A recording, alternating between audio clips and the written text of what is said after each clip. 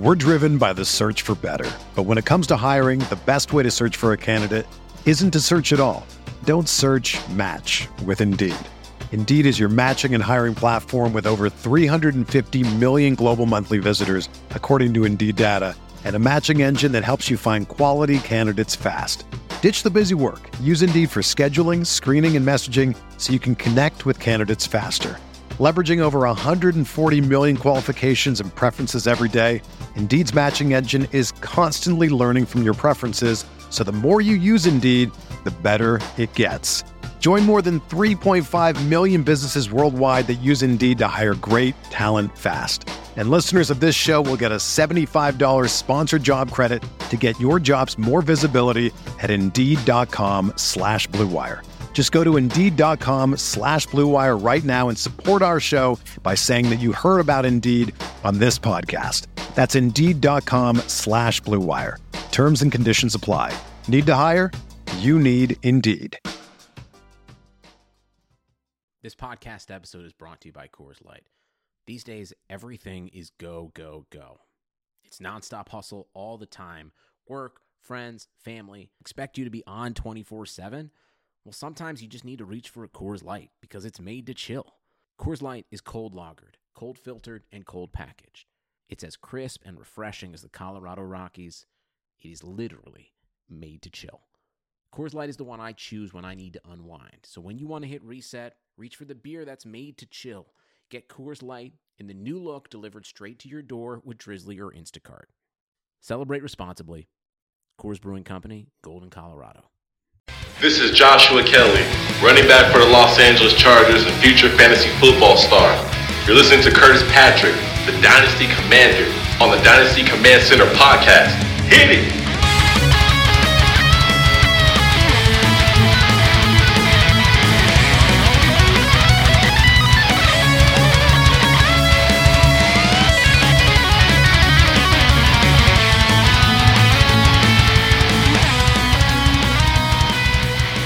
What's up, everybody? This is Curtis Patrick, and this is the Dynasty Command Center podcast reboot.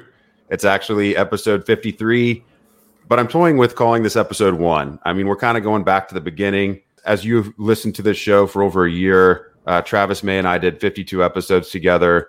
We had a great partnership. He started his own podcast now, College to Canton. It's also on RotoViz Radio. Make sure you check that out. He really just wanted to dedicate all of his time to Devy and college football, which is great. I think it's going to be great for RotoViz. It's going to be great for us as listeners. I'm really looking forward to him involving Stefan Lako and Matt Wispy more in that podcast. They've both already guested. I think it's going to be a really good change for RotoViz Radio to have Devy content year-round on the airwaves. The reason it makes me excited is I can take the show in a little bit of a new direction. And, you know, I think it's going to mostly be a solo show. But there's going to be times where, you know, I have opportunities to bring on just some of the best minds from around the industry, RotoViz or otherwise, and really get into the nitty gritty of looking at the future of dynasty leagues, looking at the future of player values, picking their brain on macro and micro strategies, and having a chance really for me to even sharpen my skills. And we can have some more long form conversation, and we can create some new relationships. And it's with that in mind that today I welcome Shawn Siegele, the grand poobah of RotoViz. He's joining me today. Shawn, thanks so much for coming on the show. I can't wait to cut up Dynasty with you. What would you want the crowd to know about your appearance today? I think it's just great to be on this particular show. I mean, this is the Dynasty show. So, obviously we're biased a little bit with it being on RotoViz Radio, but I think this is the show. And to be able to be on the first one, and especially I think with our second special guest here, it should be absolutely fantastic. I won't give it away. I'll let you give that. But, you know, we're very excited about him. And certainly with all of the new tools that we have, the rankings that we have, what we're doing with the Box Score Scout, the different wide receiver and running back prospect labs, the things you can do with the tools on the site are so cool and have led to, I think, such interesting content that, you know, it's fun to get on here and talk about some of these things on the show. Man, yeah, you covered a bunch of Easter eggs from the site there. And I really do think that RotoViz is the destination site for Dynasty right now, not just because of the tools, but also because of the people that we have writing. obviously I'm biased. I think you and I are pretty solid in this department. We've got Sam Wallace, who has just been an absolute wonderkind. I think he's put out like an average of 1.8 articles a week over the last year or something. Just really crushing it. We've got Jack Miller providing some analysis, Blair, and The Wrong Read. And I know that I'm definitely impacted by the research analysis he does. Another person that would fall into that category for me is our other guest today. And I've played Dynasty with this individual for about 5 years. We've had some good battles in various leagues. I'm going to start up with him right now in a philanthropic type league that he started up. He's been all over the industry. We've watched him grow, kind of from a frat style personality into literally one of the most respected fantasy analysts on the planet. And I'm very pleased to welcome Scott Barrett to today's show. Scott recently left his long post at Pro Football Focus for the Fantasy Point startup. And I've been so impressed with this site, the collection of individuals they have over there, the presentation of the site. I feel like the way that we think as brands between RotoViz and Fantasy Points, there's some overlap there, and that's really exciting. And maybe we'll see some things develop there in the future. But Scott, welcome to the show. What would you want the audience to know about you? Yeah, I don't know. It's just that you can find our site at fantasypoints.com, but I'm not going to make $1 off this. I'm going to promote my competition here. I was saying before the show, I think besides us, the best bang for your buck subscription site far and away is rotoviz.com. The two best Dynasty players I've ever played against, and it's not close, is Curtis Patrick and TJ Calkins. I finally got into a league with Sean Siegel, who I just think is the GOAT fantasy analyst, GOAT fantasy player, really maybe no one I look up to more. And then Mike Beers is just my favorite data guy. Everything I've learned from him, and the tools you have on the site now, the expert analysis from all the different analysts you have on staff, just you guys are killing it. So, but happy to be on this show with two guys I really respect and admire. So thanks for having me on. Man, that's great. Thanks for the overview. Thanks for the high praise. Before we get into any Dynasty topics, I just want us to kind of get relaxed with each other a little bit. So we're just going to talk about some non-fantasy football stuff here for a minute. Obviously, we're in the middle of kind of unprecedented time, and I think life looks a lot different than it did 6 months ago. It's starting to feel normal, unfortunately. Sean, just what's a typical weekend look like for you in the quarantine era?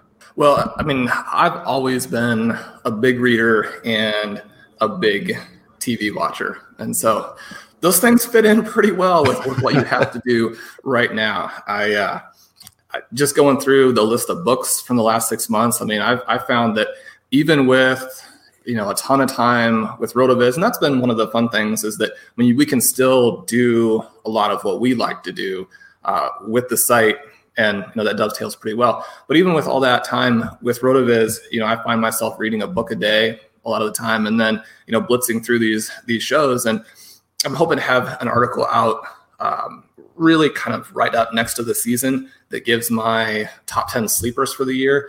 But the thing that hopefully will be a little bit fun about it is we'll have the top 10 fantasy sleepers, and then your top 10 sort of sleeper shows if you have burned through everything and now you're pretty desperate to find something that might be fun to watch. Because everybody has those same, top 25, top 50 shows that they are seeing everywhere. People are talking about on social media, different places. And if you've already watched those 50, which at this point, a lot of us have, then, maybe you're looking for some deep stuff. So, we'll get into some of those, but, I've read some articles from people saying that, the content is about to run out. That'll be good. That'll let people catch up. It's like, how have you not already caught up in these 6 months? We need some more stuff. So yeah, I love to read, love to watch the different shows, and hopefully we'll have some fun content with that.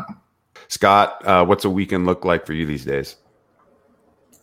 A typical weekend, I'm sort of a workaholic. So I had this problem where I just like working through weekends, but reached a compromise with my girlfriend where, okay, I can go crazy and work my, 10 hours plus during the week. And then weekends, I'll spend time really try and relax with her, watch some TV. So we've been watching some TV, but it's actually supposed to be Scott Barrett Day weekend.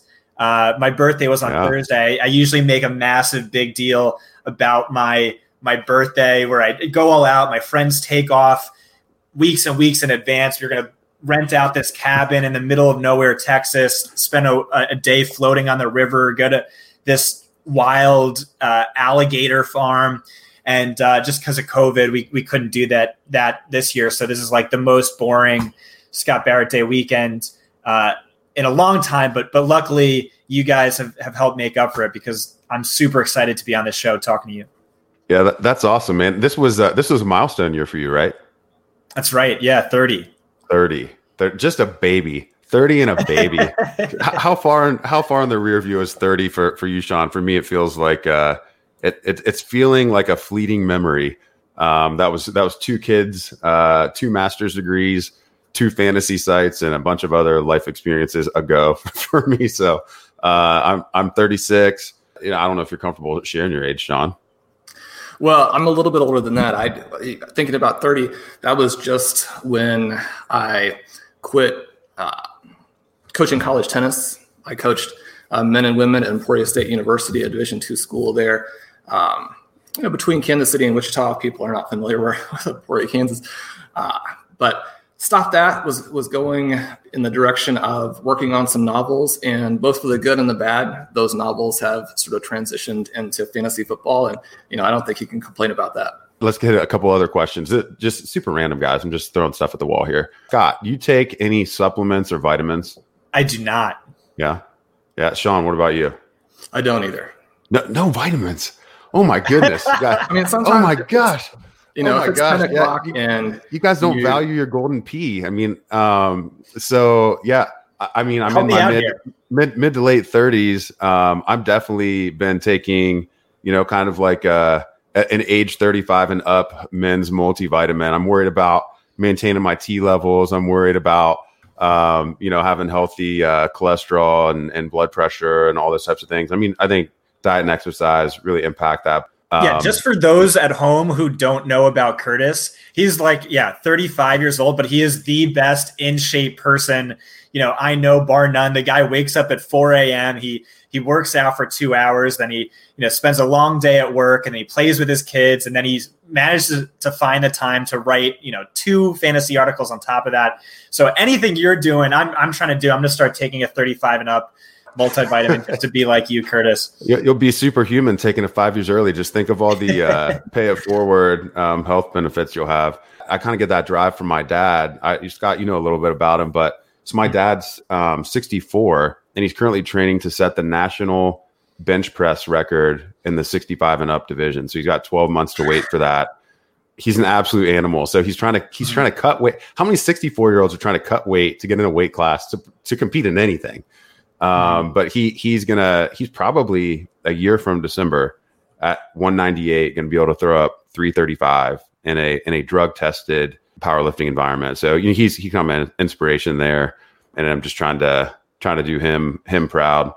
Sean, is there any aspect of like personal health that you are into, other than obviously you really take care of your brain, which is your most impressive muscle for sure. What about the rest of the healthcare picture for you? Do you still play tennis, Sean? I do, although I was just getting back into it and playing a lot, and it had been going quite well. And then we have all of this, and you can maybe still play some tennis a little bit better than some of the other sports, but right now it's gotten so bad here in Arizona that definitely waiting a little bit longer to get out there and do some of those things. But yeah, I sort of tweaked my knee right before all of this happened, and gave me a little chance to rehab that a little bit. So yeah, doing, every other day, the one day is running, the other day do yoga, core, leg, arms, and they're relatively short workouts. By the time you put all 4 of those things together, it's a good hour. So, alternating those. And I did go for a couple months. It seems like every 6-7 years, there's a need to cut a decent amount of weight off. So I did have a couple months of salad dinners here during the pandemic, and that seemed to work. And now I'm trying not to get back into the cookie dough too heavily. Yeah, man. I think the older we get, the harder you got to work just a little bit harder to maintain. Forget getting ahead. So, Scott, what's the nerdiest thing you're into besides fantasy football? Oh man, I know you're gonna have a good one. You're gonna have a good one for sure. I don't know. I really try and limit that just because, my job is just being a professional nerd. Game of Thrones was going like crazy. Yeah. It's like, I just can't get into it. Like dragons and whatever, like I'm already just too nerdy. I can't latch onto that as well. I don't know. I guess I'm a big, a philosophy nerd, read a lot of philosophy, a lot of the, I don't watch too much TV outside of, weekends with my girlfriend, but I'll watch a lot of like lectures on Marcus Aurelius or Nietzsche or Jung so I guess I'd say that. Okay. Yeah. So like, if we're going to say that being an intellectual is nerdy, I guess that would qualify. Maybe another way of posing the question would just be like, do you have another like passion or hobby besides fantasy football? Not necessarily nerdy. Maybe, so like video games, like I just own one video game right now. It's Call of Duty and that's it, but I'm just filthy at it. I just constantly go like 35-3 or like 85-5. Oh, wow. It's like an outdated game at this point, but like I can't play a video game unless I'm absolutely dominant at it and I just keep playing. And I don't know. So I guess that's where I'm at.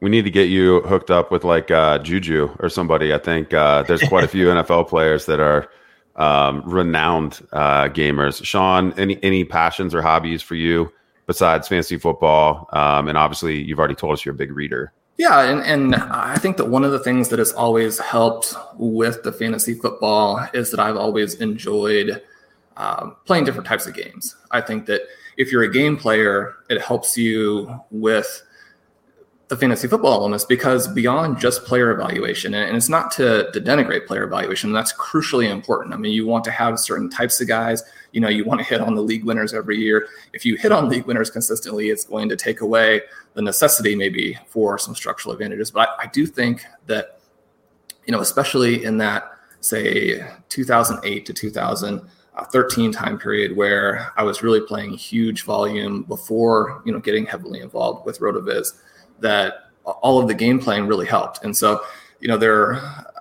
prior to that time period, there was an opportunity to get, more involved in a lot of the sort of the German board games that, once you get past Risk and some of those types of things, get past Settlers, then, there's a lot of really cool stuff there that, it's interesting. It's fun to play. And then like the nerdiest thing I would say from that group is that there is a game called HeroScape that actually has, the sort of characters and the more of a three-dimensional type of thing. You can set up your own board each time. And it has, dragons and all of those types as well. I think that more people are into strategy games than maybe would admit it. And I think there's a huge overlap with like sci-fi and the fantasy world and those strategies and, different abilities of characters and stuff like that. So yeah, thanks for sharing that. I think probably the closest thing that I'm into that would maybe fit into that. Like, did you guys ever play like the Civilization games? So I'm really into, I've always been into that, like building an empire. That definitely, I think, has some overlap, like with my role at RotoViz and also just being interested in fantasy. But anything where like, you start, I've got like this log and now I'm going to like try to become the king of some, realm or whatever. But Civilization, you basically pick like an ancient people type, like you can be the Egyptians or something like that. And so then they have skills kind of like Risk, but it's not only via military dominance. You can like win through cultural dominance. So like people actually leave their civilizations for yours because it's just so attractive. So stuff like that. So, I think there's probably some overlap. No wizards or anything in the game, but it's definitely super nerdy in terms of like almost being like a second life, kind of like SimCity on steroids for anybody maybe that played that game decades ago. Okay, so now an actual Dynasty fantasy football question, and we'll really get into some of the topics for today. So, Scott, how many Dynasty leagues are you actually managing right now, and have you done any startups this year? How many Dynasty leagues am I in? I'm in 10, and I did maybe like at least 5 startups this year. Okay, all right. So yeah, you got your finger on the pulse of it in terms of sticky player values, and then startups, and probably have done. Well, I know I've done. I think 2 with. No, we've done 3 startups together. I think this year. Yeah. And some of them had rookies in it. Some of them had the rookie picks. I mean, I know you got your head around this. Sean, some of our audience will know you and I did the FFPC Pros versus Joe's Dynasty startup this year, but have you done any other startups? Yeah, well, I was fortunate enough to have done several with you guys, and those were obviously very challenging, a lot of fun there. And in terms of total leagues, probably 13, 14, I think the kitchen sink leagues that Curtis, you and I are in are also very good for learning some other types of things, understanding how the auction will work. And auctions are very good for learning about player value as well. Not only how you value players, but how other people are going to value them. And we'll give you some insights even into trade value, maybe separately from what startups and drafts will do. You've got 4-year contracts, and this other dynamic that exists in Dynasty is what's the value of the production, that elite production this year versus, maybe production that's going to fall off in subsequent years, or a player who we think is going to have an arc that doesn't peak till the end of that contract. And there's really so much overlap with how any of the three of us would probably approach our dynasty rankings or player value discussions. And so that's what we're really going to focus on. And the second and third pieces of the podcast, before we get into any of these tactical questions, I just want to share a great deal with all the listeners today. One of our corporate partners for this episode is Deal Dash. If you haven't heard of them, you can find them at dealdash.com. It's the best, most honest bidding site where you can win things that you'd never expect at a price you never believe. So, if you grew up on eBay or were trolling Craigslist for a deal, this is right up your alley. They've got over 1,000 auctions every day. Electronics, appliances, beauty products, home decor. You can even buy a car. Here's how it works. It's like an auction, but every item starts at 0. And it only goes up 1 cent every time you buy or every time you bid. The kicker is the auction clock restarts after just 10 seconds. That means every time you bid, the whole room has 10 seconds to answer or the item's yours. If you go ahead and buy now, Deal Dash is offering our listeners an extra 100 free bids on sign up on top of all their other discounts that you get for signing up. Go to dealdash.com and use the offer code BlueWire or dealdash.fm BlueWire. That's dealdash.fm BlueWire. Let's kind of circle back to this idea of participating in startups this year. So, 2020 season, I think the range of outcomes of what could happen, I mean, it's literally we could have no season or we could have 16 games at some point. And anything in between, I think there's a reasonable argument for. So with that in mind, that this season could be totally lost, have your dynasty player targets been impacted in startups? Let's start with you, Scott. Well, with the exception of your league, Curtis, really try and go win later, really try and punt year one outright. And really just trying to dominate 3 years out and beyond. But yeah, I've definitely taken on more of a punt this year for sure type of strategy. And I think there's an edge there in a season amidst a pandemic where there might not even be a season. I do think that is a significant edge where imagine there's no season this year. Like my punt this year team, just, we got our entry fees back. The whole season was a wash. All your guys are a year older, a year closer to retirement. And then I'll just have more rookie picks and I'll be more competitive. So I do think there is a slight edge to be had there. Although, I guess that's it. Okay, Sean, so same question. Are you approaching, your player targets any differently as a result of, the unknowns with the 2020 season?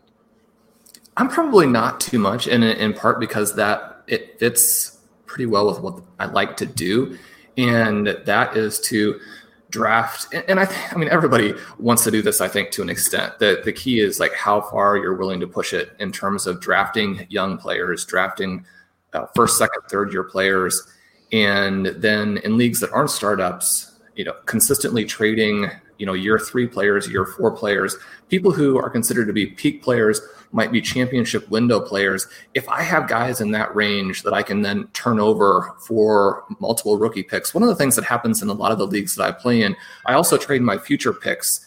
And that might seem counter to this idea, but I end up in most rookie drafts, and this year was a little bit harder, but in most rookie drafts with more picks than anyone else in the league, despite going into that draft with none. And in order to do that, you've got to be willing to trade veterans, and not just older veterans, because people don't want the old veterans, right? You've got to be willing to trade peak players and try and create so much value and so much trade value within your team that you can still trade guys and have a championship type of roster and really continue to just extend in terms of the size of your potential championship window. So just to follow up there, when you have, like, you think you're the favorite, you've done this successfully, are you still trading peak window players for rookie picks? And when are you making those trades? I am, and partly it's that if you are hitting on a lot of your rookies, and you also have to know that you're going to miss on some of your rookies. So sometimes in this reloading process, you will lose a little bit of value. You've got to be willing to take those losses and continue to move on. But one of the guys, for example, this year that I have been trading away a lot, and it kills me to an extent because I think he's an absolutely fantastic player. I mean, I think that Austin Ekeler is, closer to Christian McCaffrey maybe than people give him credit for. Now, he's not that. I mean, McCaffrey really is. I mean, if we're going to look at people who are like Christian McCaffrey, I mean, you're talking about Marshall Faulk. I mean, you're maybe talking about Barry Sanders in terms of overall ability, not necessarily fantasy-wise. He's just so unusual. But, I mean, Austin Ekeler, if Christian McCaffrey weren't in the league, then imagine what we would be saying about Austin Ekeler and kind of the role that he's going into, the talent that he has. I mean, he's a fantastic athlete, right? I mean, he's a real star. And yet, with how much his value has increased, with the offensive situation there, with the fact that even though he's still very young, right? I mean, he is very young. He is getting a little bit older, and you can get a lot back and you can diversify your risk if you're willing to sell him. And so he's an example of somebody I've been selling this year, even though he's one of my favorite players. Yeah, I think that point with Ekeler, and we'll get into his value toward the end of the episode because we're actually going to go through a rankings exercise. But I think it's the type of player where if he doesn't take another step forward, like, they're gonna push him back down the boards for somebody that maybe can take that next step. And I think, even whether it's Justin Jackson or Joshua Kelly or, a late camp signee or something, if another player comes in and takes like 80% of the vacated Melvin Gordon work, it's going to feel like an indictment on Ekeler that he didn't take that on, even if he just reprises his role from last year, which was all the high value receiving touches and, a reasonable amount of, 10 zone, 5 zone work, that type of stuff. So I think that's a really interesting point. I didn't hear you mention any of like the uber elites. So Ekeler would be like a new elite guy in terms of his production, but not in terms of like value. I don't see anybody saying Eckler's like a 3 firsts type valuation. So, I'm going to follow up Scott's question with another one. Would you consider trading people higher up the board? Let's say like an Alvin Kamara or a Christian McCaffrey in a win now window. Would you consider trading either of those players, or have you maybe? I would, and I own a lot of McCaffrey simply because there was this tiny little window there after his rookie year where he wasn't quite as efficient that you could buy him. And I was lucky enough to buy him almost everywhere, to where now I have the chance to sell him back in some places. I do think that he's one of those guys. And we're going to talk a little bit in the show in terms of, do we think there are some people from this current running back group who might actually last a little bit longer, who might get, into maybe the second half of the 20s and score some points? I think if you're going to trade Christian McCaffrey, you've got to get an absolute ton. I've sent some offers out, and I've been trying to sell him to Ryan in Kitchen Sink for a Kamara plus, and that trade never goes through. I think that you can sell those guys. A couple of examples of some people that I have sold, and it worked for me, even though they continue to be very good. I sold Le'Veon Bell, who was somebody that we recommended at RotoViz as a must-buy in his rookie draft when, you go back and you look at his rookie draft, and it's kind of hard to believe that he and DeAndre Hopkins were a little bit less expensive than some players who have no value now. So very heavy on those guys, and then sold them after a couple of years. Obviously, they've gone on to fantastic careers, and there are individual leagues where you kind of want them back. But overall, in terms of what those trades brought back, it allowed that foundation and allowed, again, the sort of exploding trade value within the team as you continue to turn those guys over. For me, I'm going to answer the question that I posed to you guys in terms of, has my startup strategy, been impacted? I would say that I've maybe pushed a little bit of youth up further within a tier than maybe I would have before. I go back on this. I don't know that I've ever been locked in on it, but if I'm just looking at, an interpositional tier of players, so like, here's the guys that I've ranked, 24 through 36 or whatever. The mid prime guys, or the guys just entering their prime, typically are going to be the most valuable. But then what about the guys that are still in their prime, but on the back half of that? So like a receiver that's, 28 or maybe entering as 29.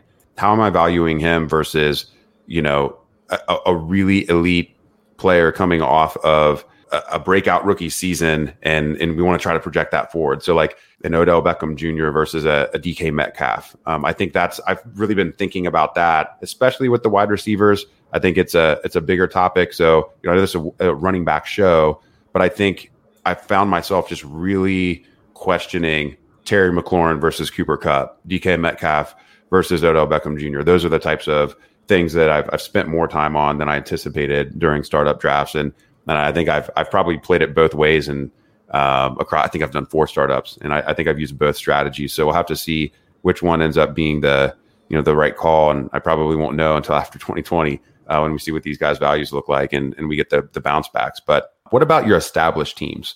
So kind of same question: are you managing your established teams any different because of the way that 2020 may or may not play out, Scott?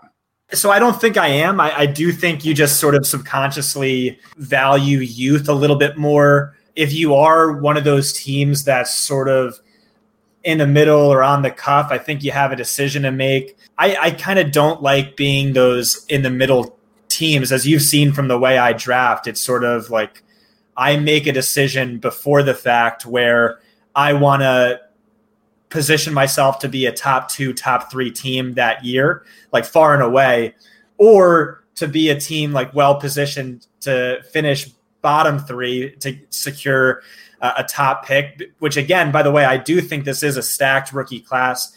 Jamar Chase, Travis Etienne, and then there's really 3 running backs I like, and the majority of the leagues I play are super flex, and the majority of the leagues I play are tight end premium, and this is again a really stacked tight end class, a really stacked class overall. What I think is interesting is so much of Sean's strategy revolves around trading.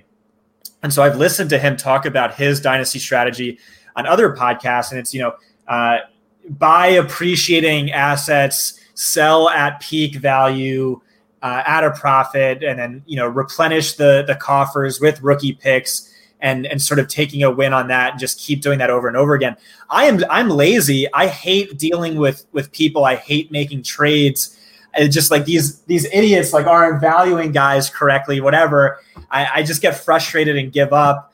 And so trading has very little impact on my overall philosophy.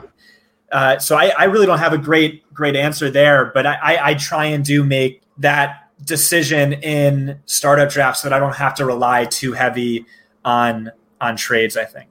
How many trades do you think you made in Dynasty last year, Scott?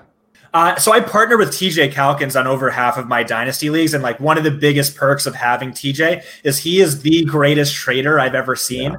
And I'm so happy to just give that to TJ, even if that means having to draft some of his guys over my guys in the startup. It's just so worth it in the long run because he is just such a ridiculous trader. This guy, he could sell snow to a Eskimo type of thing. And I really like not having to deal with that. But I did make a lot of trades. I'd appreciate you not bringing up one of the trades we made last year, which will haunt me. You just brought it up. Well, you just brought it up. Who brought it up? Yeah, well, we can stop it there. Brutal trade. Okay. Yeah, I think I would very conservatively estimate that I made 70 to 80 dynasty trades last year.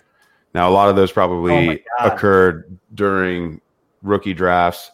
But I would say I average a half dozen trades per league per year. And I think last year I had 13 dynasty teams and I'm down to 11 this year.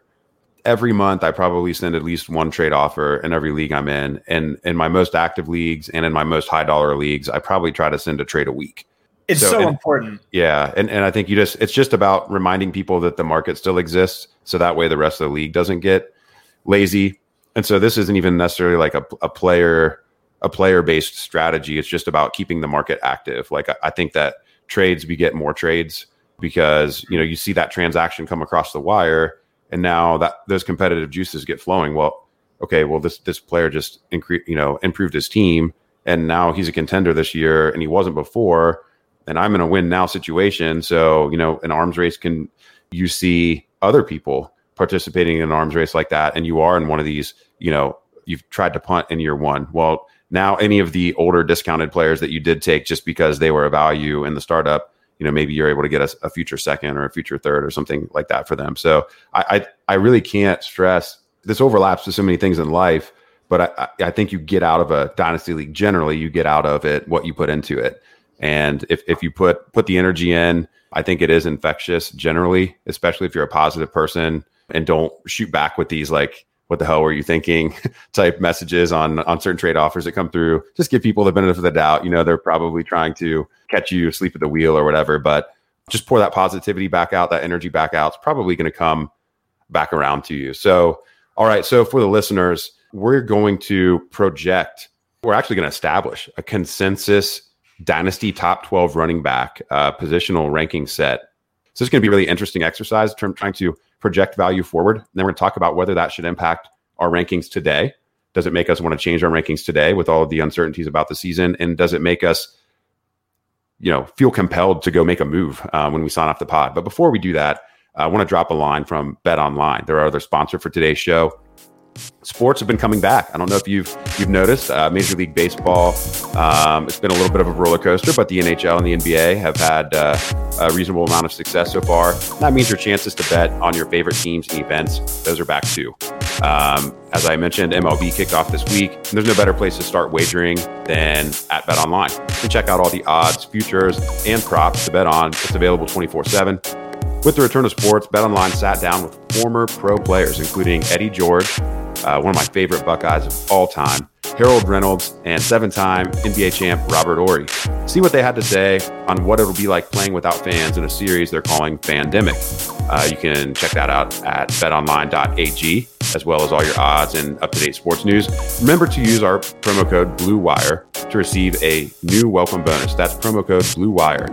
BetOnline, they are your online wagering destination. All right, guys. So we've seen a number of elite fantasy producing running backs get big second contracts. Obviously Christian McCaffrey comes to mind. Derrick Henry just got some cash. We've got some other players who are waiting in the wings. Dalvin Cook, Joe Mixon. It's really got me thinking about, could there be a secondary effect or impact on dynasty valuation throughout the community if we have a wave of backs actually maintain production longer into their mid and late 20s than we're typically accustomed to? That used to be the case. Go back into the early 2000s. We had elite running backs. It was nothing to see a 28, 29-year-old be an elite fantasy producer, but that's almost like, that's an extinct entity now. So do you think any of these second contract or walk-year backs will still be valued in Dynasty ADP as RB1s 12 months from now? I think we can all agree that McCaffrey and Elliott, both of whom have gotten deals, will be RB1s. 12 months from now in ADP, I think we can all probably agree that Alvin Kamara will be there. Dalvin Cook's probably the first interesting name. He's got some injury history. Other backs have looked decent in that offense filling in for him. You think there's any chance Dalvin Cook's not a Dynasty running back one in ADP next year, Sean? I definitely think there's a good chance of that. We look at running backs, and one of the things that you can do, you go into the Dynasty ADP tool, you see how those declines happen. You contrast that with wide receivers. A 25-year-old running back is essentially a 27-year-old wide receiver in terms of how trade value is declining. And so you want to be aware of that as you're buying and selling. Now, in terms of Cook specifically, I think there's a ton of risk there, but I also love his upside. I'm a little bit higher on him, I think, than most people are. I think what he has demonstrated in terms of the talent level and then how he fits within that offense. That's the offense where they're going to potentially get him this massive carry total, could have a huge touchdown total if the offense functions as well as they think. And yet at the same time, he adds a lot of receiving value. So if you're looking at a guy who is outside of the McCaffrey-Barkley range who could legitimately have one of those 25-point per game seasons and destroy leagues the way McCaffrey did last year, or maybe even bump up to 26, 27, then I think that he's the guy. I think he's got a little bit more upside than Kamara and Elliott. So he's a guy that I actually have been drafting a lot. Curtis, you and I picked him in our startup when he fell a little bit, perhaps on contract issues, which hopefully will get ironed out. I like him a lot, but as is the case with any of the running backs, he's got a lot of risk. But McCaffrey and Cook are the two guys I own the most out of really that top 10. I think the biggest concern for me with Cook, and I mean, you drew a lot of attention to his upside there, is once we get into that 25-year-old range, especially for players with kind of a checkered injury history.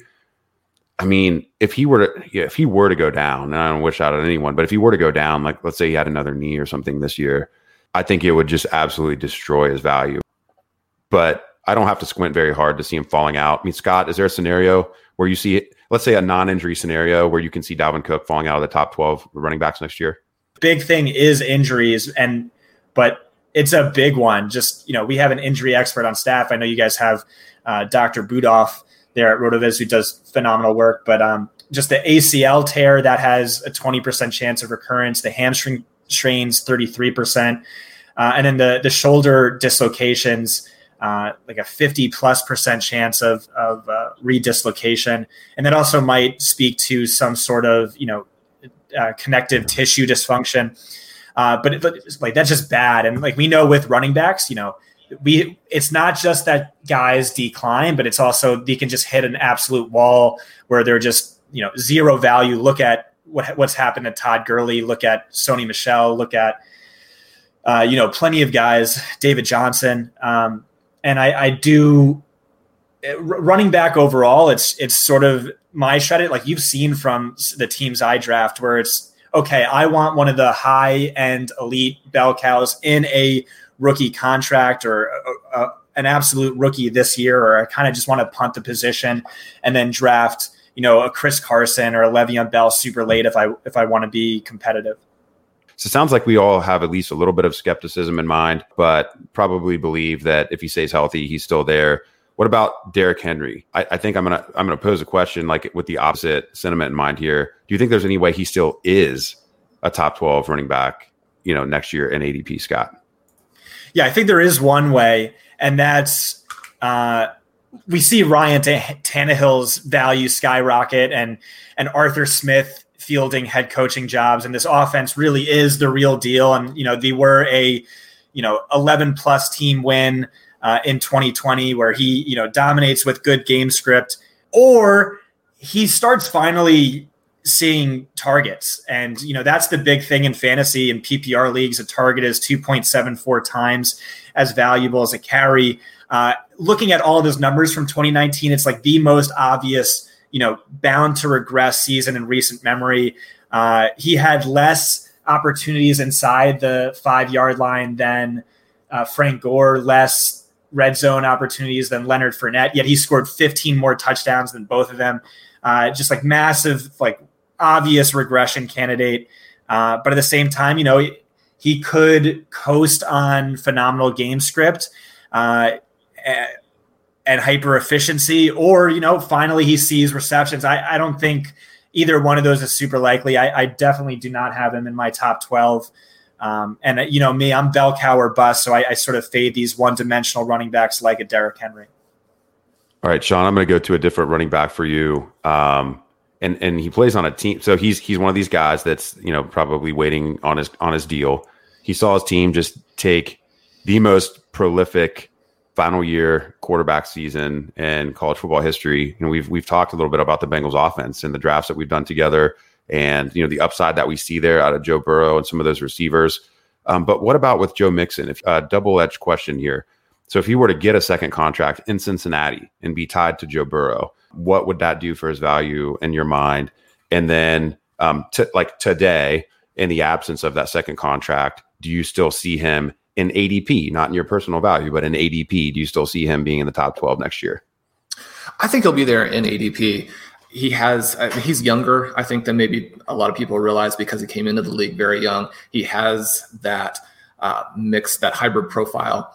And if the Bengals can take a little bit of a step forward and do a little bit more what they did last year, one of the things that's, I think, odd and interesting about Mixon is that if he had the exact same season, but you flip the two halves, then his value would be completely different.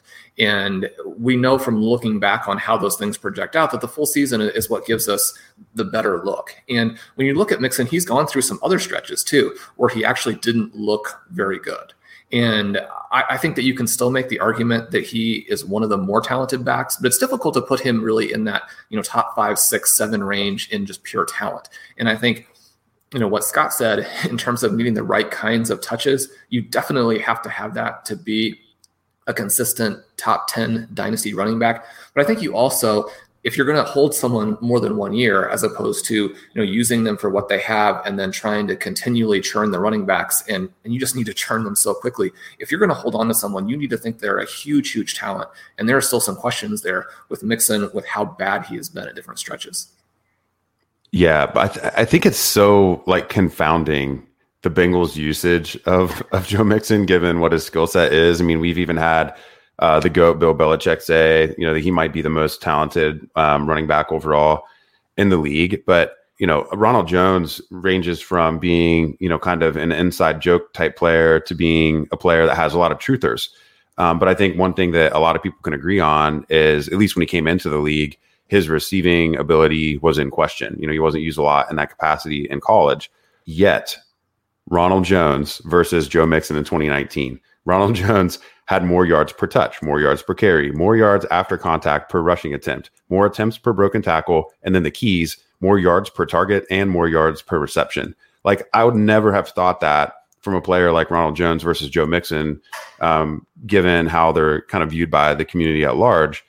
And that's what definitely gives me pause. I think if Mixon, I think people are going to get frustrated if he doesn't have that breakout this season. I'm still holding out hope, really not a Mixon truther, but I think Joe Burrow is going to have an Andrew Luck type impact, and we're going to see the talent ooze through. There's just too much talent around him, I think, for him to fail. And I also just think he's good. So I am a little concerned that Mixon is a player with a wide range of value outcomes.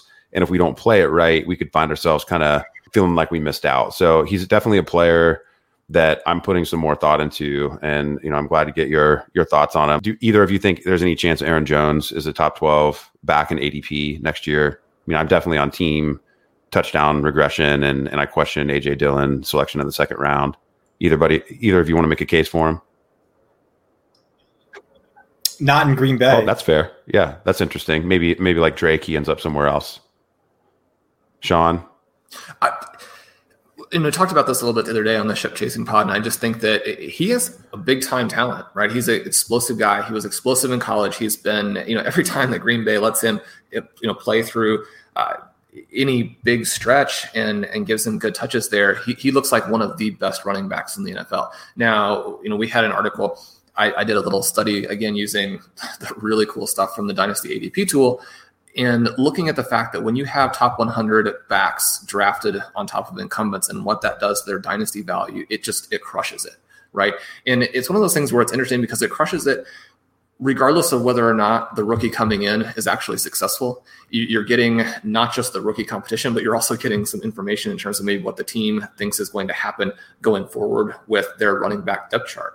And so, we need to take that into consideration. There are some issues there, but even with the touchdown regression, Jones has a very, very high ceiling. And so I think that if you can get him at a discount because the people are looking specifically at that area, I would be tempted to do it.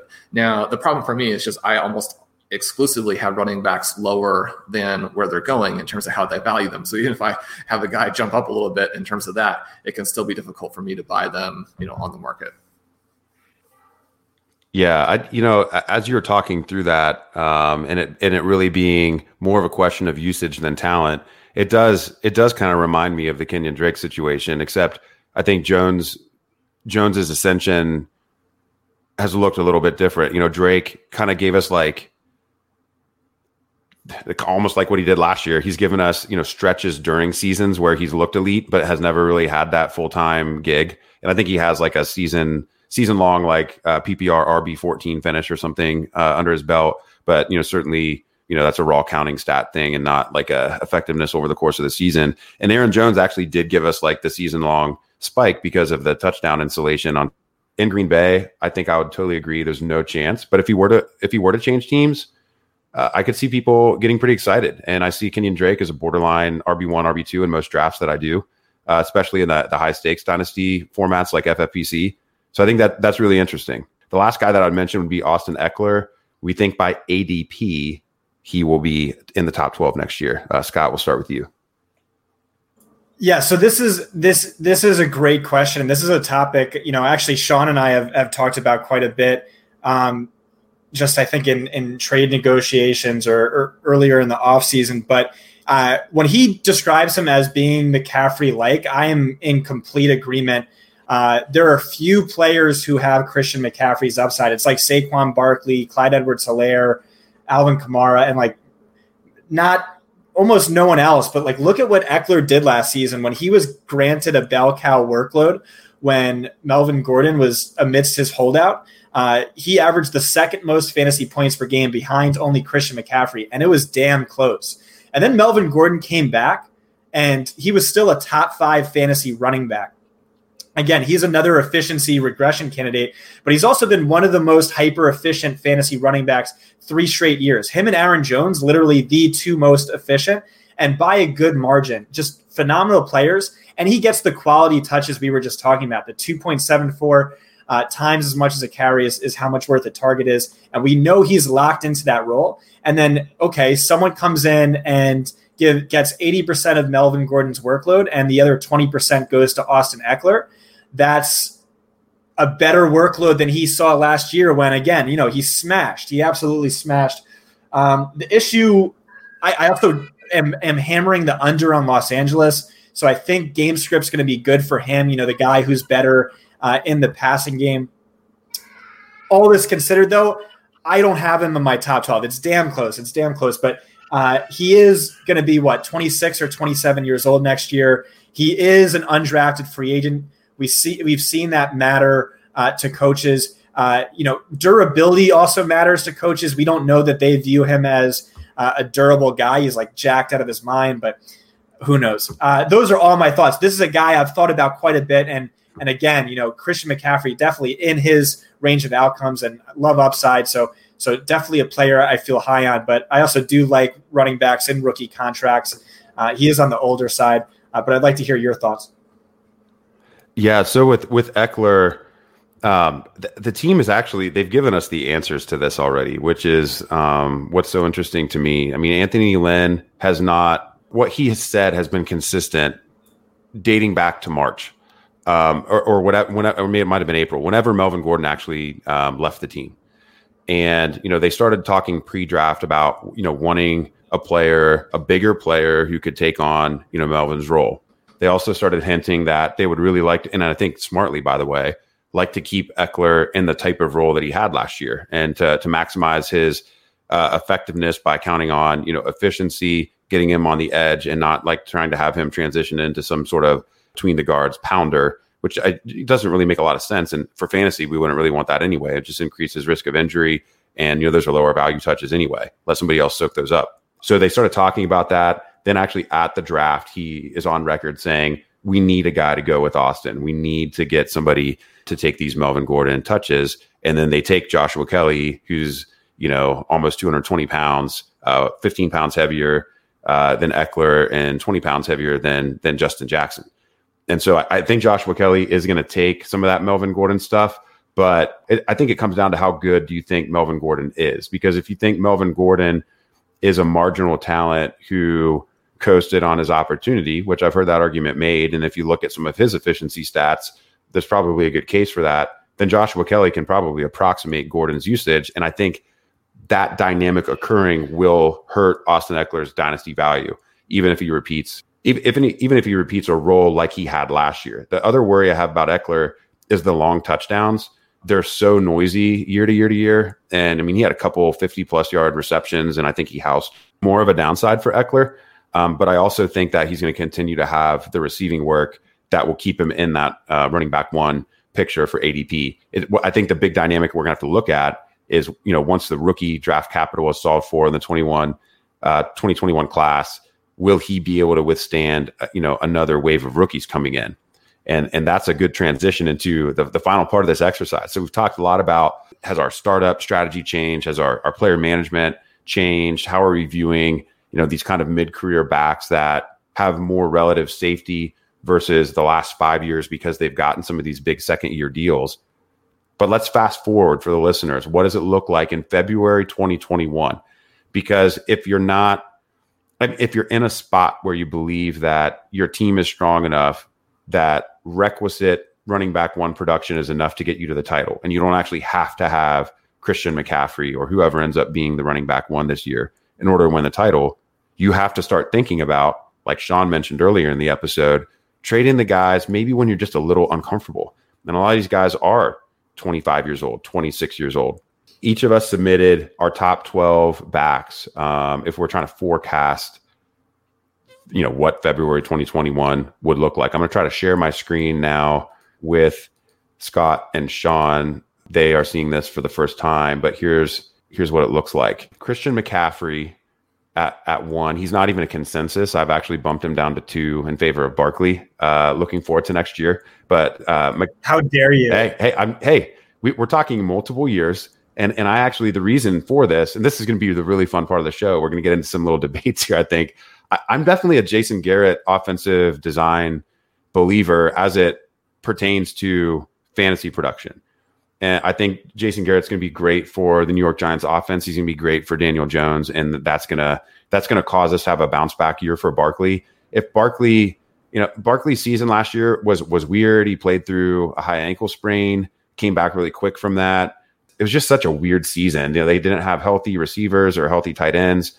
And, I think he certainly could approximate McCaffrey's production this year. And if he does, why wouldn't you take the younger player in terms of your rankings? And I believe strongly that that's what's going to happen. I don't think McCaffrey can come anywhere close to his production from last year. I think he's still the in-house favorite to be the running back one this year, but I think he scores something like 70 to 80 fewer PPR points. And that's going to look a lot different. It's going to allow some of these other players to be in his range.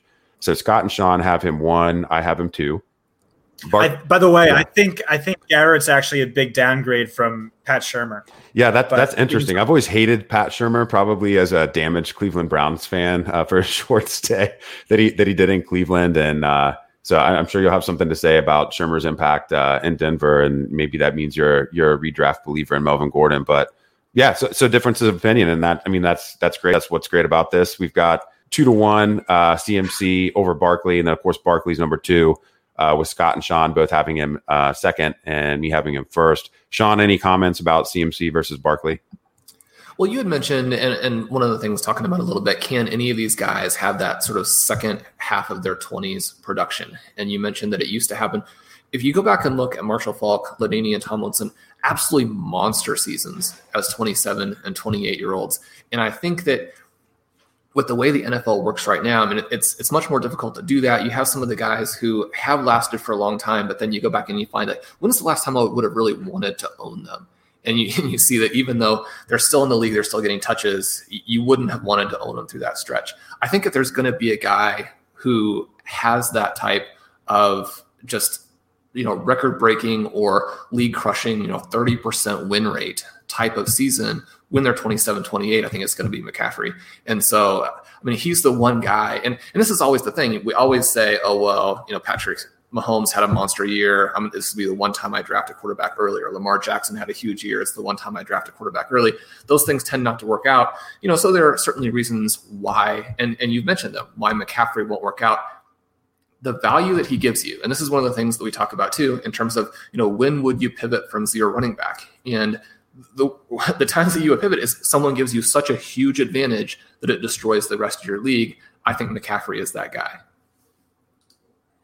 Yeah, and we're splitting the finest of hairs here, obviously, but I think it's an important decision to make, because if you do own McCaffrey and you don't think he's the number, you don't have him ranked as your number 1, or you think there's some way that he really comes back to earth and is caught by some of these younger guys, this would be one of those years where, maybe you trade him 1 year early, but in the long run, it's what's best for your dynasty team. And then and just kind of play off Sean's comment there, just because a player continues to produce doesn't mean that that's reflected in their dynasty value.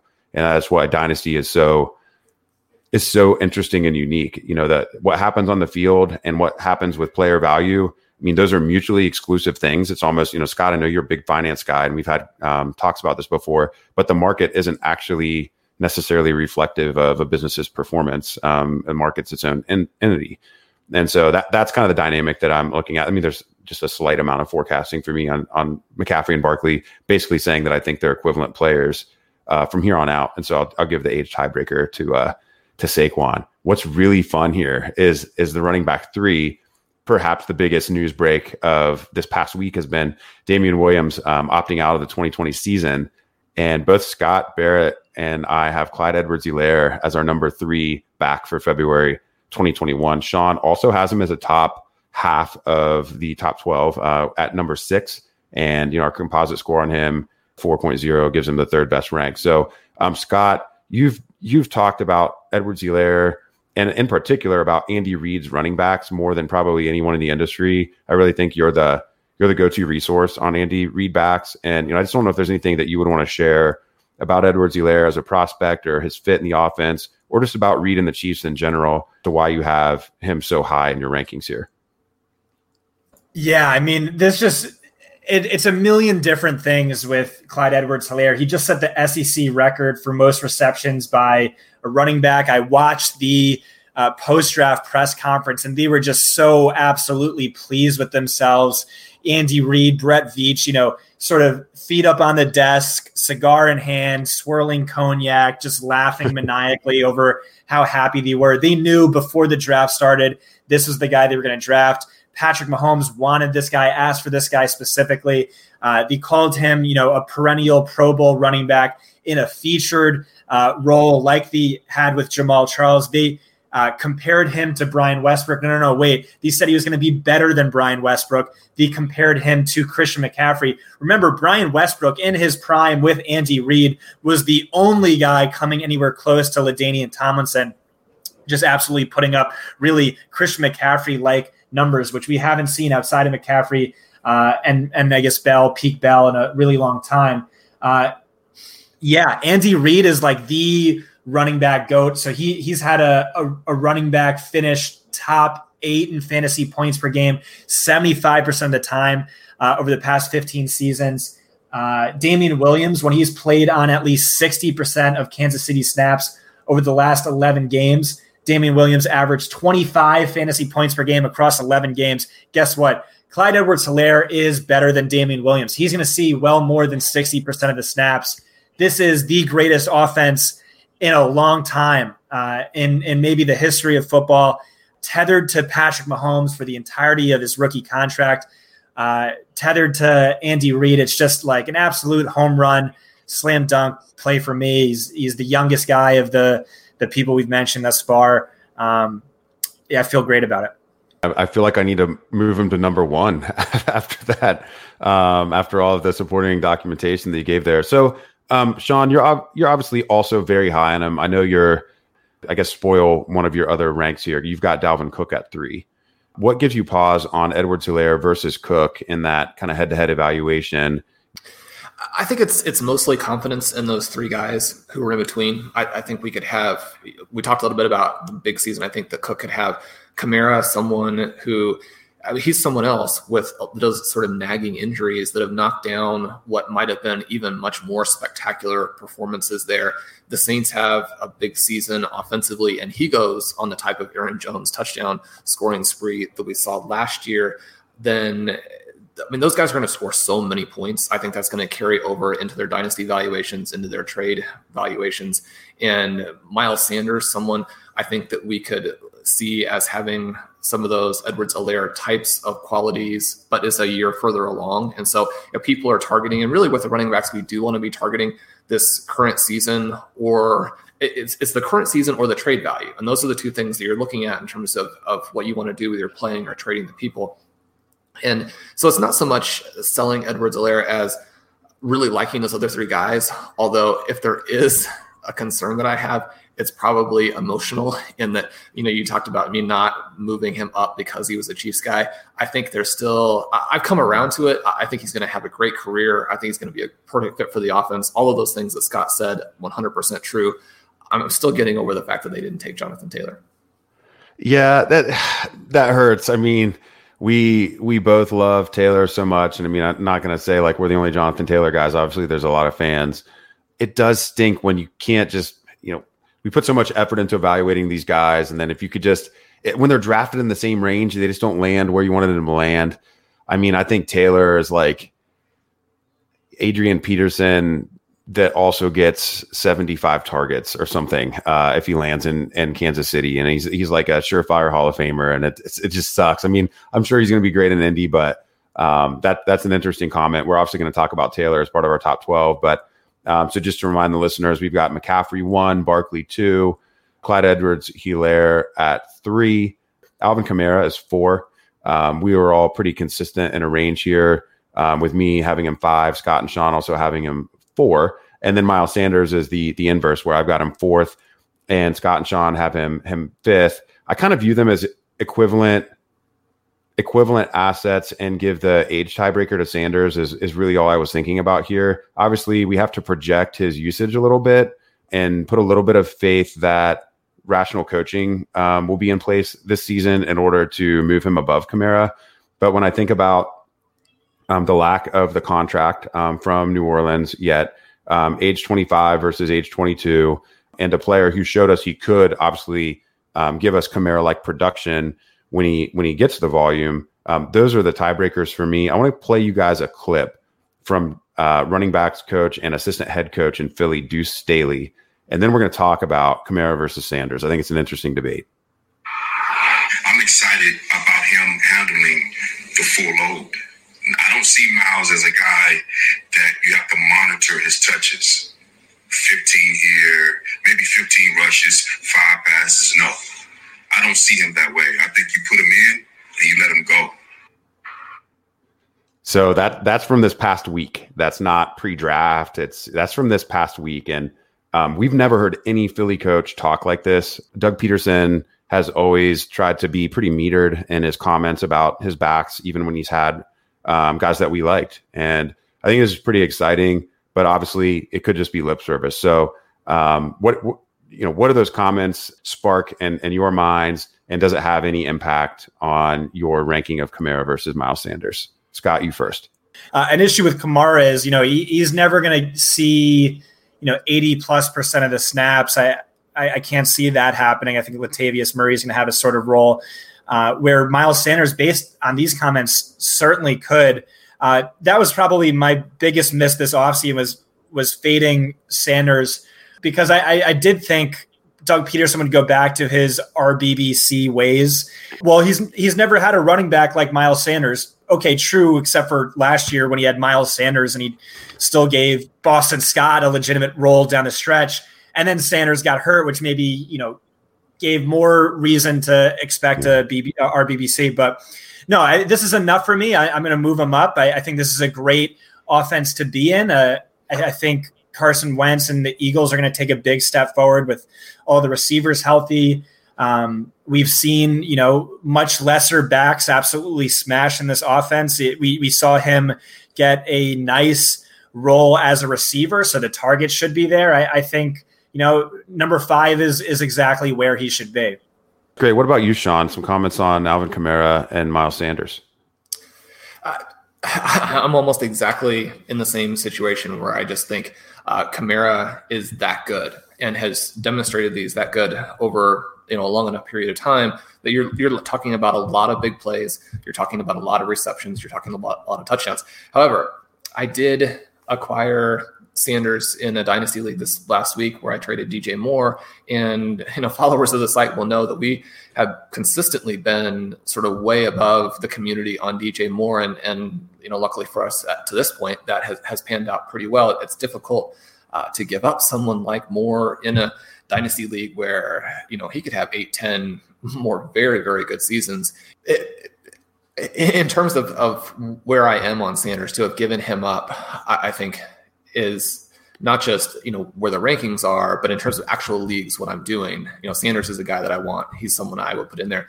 I think everybody knows, probably the most famous fantasy article from this season. And obviously a fantasy article that went about discussing upside, which I think everybody's interested. Everybody cares about, everybody wants for their team, and did it in an interesting way. I think allowed people to think about it in a variety of different terms that they maybe hadn't before. So this idea of upside and dynasty running backs. Yeah, so I'm a very zero RB drafter in dynasty. And like I said, I don't love trading so much. So I kind of go that route in my startup drafts, where I will, go out of my way to target a Clyde Edwards-Helaire, one of these top 7 running backs we're talking about. But then after that, I really want almost nothing to do with the position for quite some time, or I'll want an absolute rookie who I see as having this massive upside. And what is that upside? I want an every down player who is going to be used in every facet of the game, as a receiver, as a runner. Again, you need to have that potential of seeing, 70 plus targets, because receiving is just so valuable in PPR league. And if I can't get one of those guys, I'm fully content with, drafting, if I want to be competitive, like a James Conner, like super, super late, whoever like the cheapest bell cow is going to be, like just a 1 or 2 year rental. But more typically, I'll just go with like a James White super, super late, and just like, whatever, that's my RB2, screw it. But yeah, so absolutely, like I don't want one of these committee running backs, and we could segue into Jonathan Taylor, which I think is like the perfect way to talk about it. This is a guy who, we all 3 of us agree we think is like immediately one of the 5 best pure rushers in the NFL as a rookie right now. But what is his pass catching upside? What is his upside in a 3-way right now, running back by committee situation with Marlon Mack, and then Nyheim Hines siphoning off targets. And then, okay, next year, Marlon Mack's no longer there. That's great. He's going to have the early down work. But what does that mean? It's the same thing we were saying with Derrick Henry, where, a guy like Clyde Edwards-Helaire, you start him every single week, he's going to put up, he has a high floor, a high ceiling, a high expectation, pretty predictable production. Whereas someone like Derrick Henry, like, he's going to average 9 more fantasy points per game in victories than as opposed to losses. He's going to be very game script sensitive. What if Phillip Rivers is just cooked? What if he's just done? His arm, has nothing left in the tanks, and then they're trotting out, some scrub rookie the year after that who doesn't pan out. So like, he is so tethered to the success of the offense as a whole. Also game script, having a lead, because once you start trailing, you go pass heavy, and then Nyheim Hines is going to come in. So that's really the concern. And again, that is what I look for when I talk about upside. It's in that article we talked about the power law distribution, the Pareto principle, how league winners, it's not teams that, draft a bunch of ADP beaters. It's the teams that have the few select guys. In terms of win percentage, a team with Christian McCaffrey and without the RB2 and RB3 last year, I think that was like Dalvin Cook, or teams with Dalvin Cook plus either Derrick Henry or Aaron Jones had a worse win rate than teams that had just Christian McCaffrey and none of the other 3 running backs I just mentioned. It's just like so insane just how top heavy, that distribution is.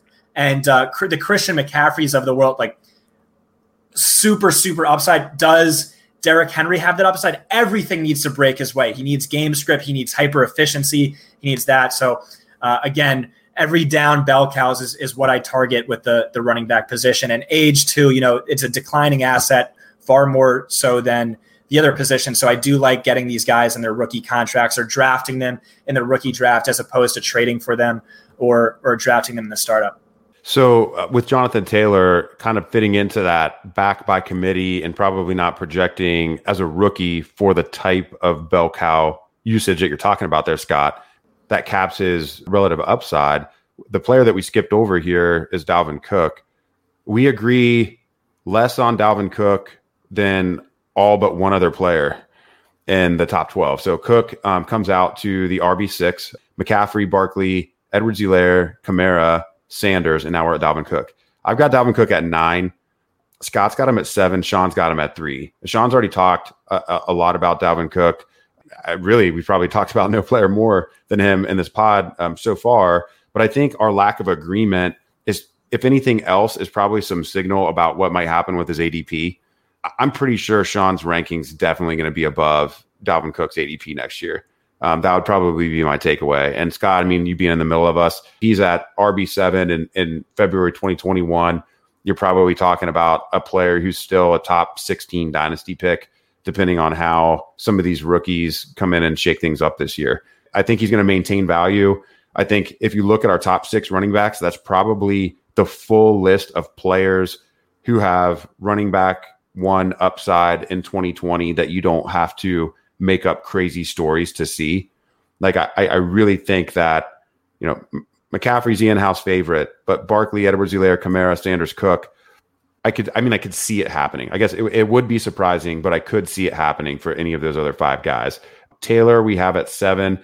A scenario for Taylor on down on our list to actually finish as the overall RB1. For Taylor, I think for me, it goes back to that issue of talent. And I think that he has so much that I think if there's a guy to risk it on, and you can look at this and there are concerns that maybe we're not applying all of these criteria consistently, because if you look at who's the best pure early down running back in the NFL, I mean, it's probably Nick Chubb, right?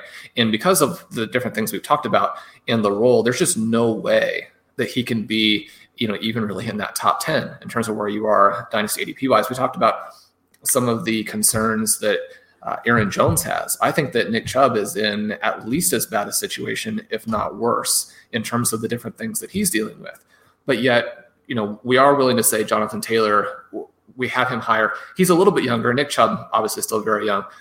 But if Taylor is a Barkley-like talent, even if we think there are some real concerns about the pass-catching role, I think all 3 of us want to see it play out. We're willing to have some ownership of it to see it play out. And his athleticism is so crazy. His ability to break big plays is so crazy that he would be one of those guys where I think that developing a little bit more receiving ability or receiving use at the NFL level is possible. And then you look at the Colts. I mean, I love Hines. He's someone I own on almost every team. And yet it's not like they used him a ton last year or have done something to where you're thinking, oh, Hines is definitely going to stand in the way. I mean, if you told us that Hines is going to stand in the way of Saquon Barkley, people would be like, well, that's ludicrous. Now, again, they're different players. But with Taylor, I think our bet on talent makes some sense, especially in this range where he's outside the top 5. Even if you take Frank Reich's statements about Hines at face value, where he says he could get 10 targets a game this year. And we love how Phillip Rivers used Austin Eckler, and we see some of those same traits in Hines. And even if you give Hines full credit for having over 100 receptions in his first 2 seasons in the NFL, Nyheim Hines is still not Kareem Hunt. And so I think that's an important, and Nyheim Hines is also not Austin Eckler. Compare their first couple seasons in the NFL, and that's also very apparent. So, you know, if we want to say, you know, Indianapolis looks like some sort of redux version of the Los Angeles Chargers, where Taylor might be in a Gordon role and Hines might be in an Eckler role. If Taylor gives us Gordon-like production as a rookie, I think we'll all be salivating. So I'm with you there, and I think your argument makes perfect sense. It's like we don't want to limit our exposure, because we saw what happened with Nick Chubb once he did break out. Nick Chubb had a huge value spike after last season. Now he cooled off a little bit. You know, one of the sites that does year-round Dynasty ADP studies is Dynasty League Football. Our buddy Ryan McDowell over there does these mock drafts through the season so we don't lose all this data. And Chubb did start to fall off as Hunt came in the second half of the season and started to corral some of this receiving work. But before that, I mean, he had spiked all the way up. You had some rankers putting him as high as RB3, respected rankers in their ranking sets, putting him over Ezekiel Elliott, et cetera. And I think that's the dynamic we'll see with Jonathan Taylor. And so something you're trying to do with your rankings is position players in a way that gives you exposure to players who are going to have a value spike, either because you believe that value spike is based on production that will be sustained into the future, or just to sell at that point and rake your profits. So with Chubb, I don't think any of us feel strongly that, he can revert to pre-week 9, pre-week 10 production in Cleveland this year, or it'd be an upset if he did, just because of the talent of Kareem Hunt. And it's okay to me to have some dyssynchrony with how we're ranking Taylor versus Chubb, even though you can make some arguments that there's similarities as prospects. Their team situations and the age tiebreakers, I think, are enough for me to say, all right, I'm willing to put Taylor as a mid RB1 and leave Chubb out of my projected top 12. Scott, you have any comments on that? Yeah, so actually one of the leagues we were in together, Jonathan Taylor went in the first round of the startup and Clyde Edwards-Helaire went in round 8. But I just want to remind everyone why that is. Jonathan Taylor, really a generational prospect. So all-time NCAA leaders in yards from scrimmage per season among all Power 5 running backs, Jonathan Taylor was number 1. And on that list was Herschel Walker, Ricky Williams, Dalvin Cook, Ray Rice, Christian McCaffrey, J.K. Dobbins, Saquon Barkley, really a who's who. And Jonathan Taylor, over 200 more than the next closest running back. So really elite player. My issue with him was his last 2 years at Wisconsin, they were like, oh, we're spending so much time with him running routes an hour before every practice just dedicated to Jonathan Taylor, and an hour after practice watching tape on the best pass-catching running backs in the NFL. He's going to catch 50 balls this year. He's going to catch 50 balls this year.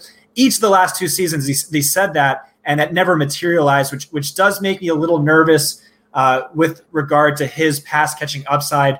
It might be a little lower than we think, a little more tapped out than we think.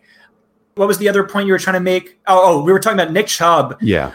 So you when you said this to me, you said make your February rankings. But I'm wondering a situation where in March it's just, Kareem Hunt is no longer in the picture. Does that mean Nick Chubb it should be a top 12? I mean, it could be if he's going to get pass catching work, but also could Kareem Hunt be a top 12 running back? Like what are the teams where that could be a possibility?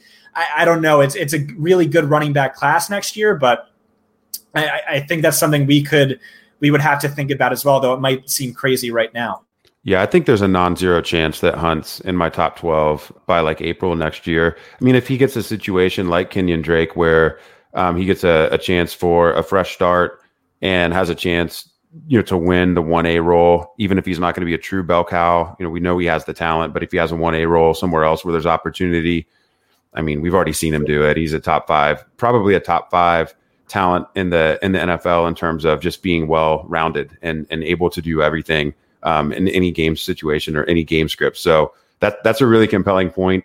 I did state February because I wanted us to basically do, kind of our post Super Bowl rankings here, and before the free agency cycle and before the rookies start to enter the team picture. But that didn't prevent rookies from entering the team picture. We're 7 deep. We're going to go a little quicker through the back half of these rankings. After Jonathan Taylor, we see another 2020 rookie.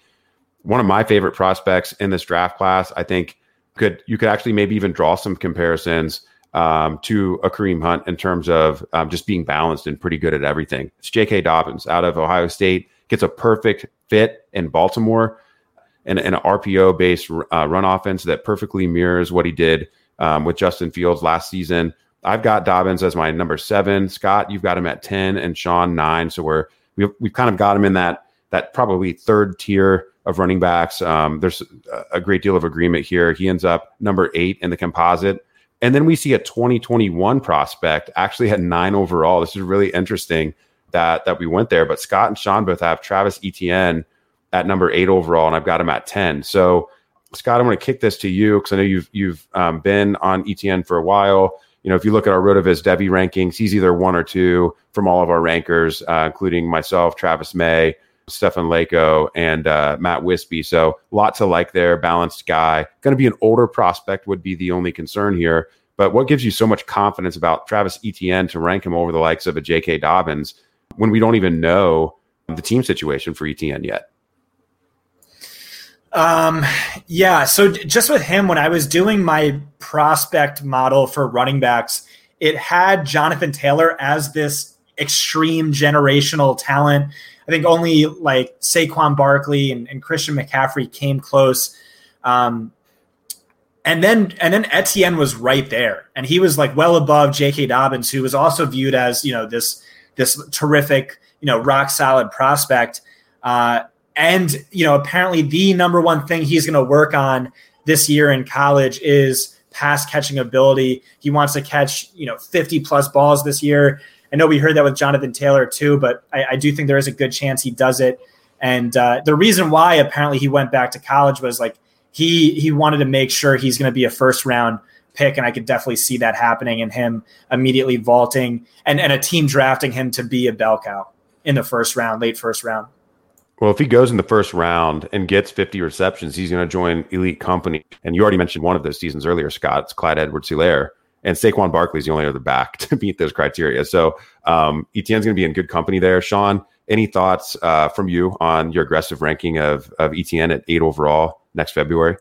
Partly this may be the reflection of the fact that I mentioned that league where I traded for Miles Sanders, and I was ready to win the title going. This is a Debbie league that our buddy Wes Huber does.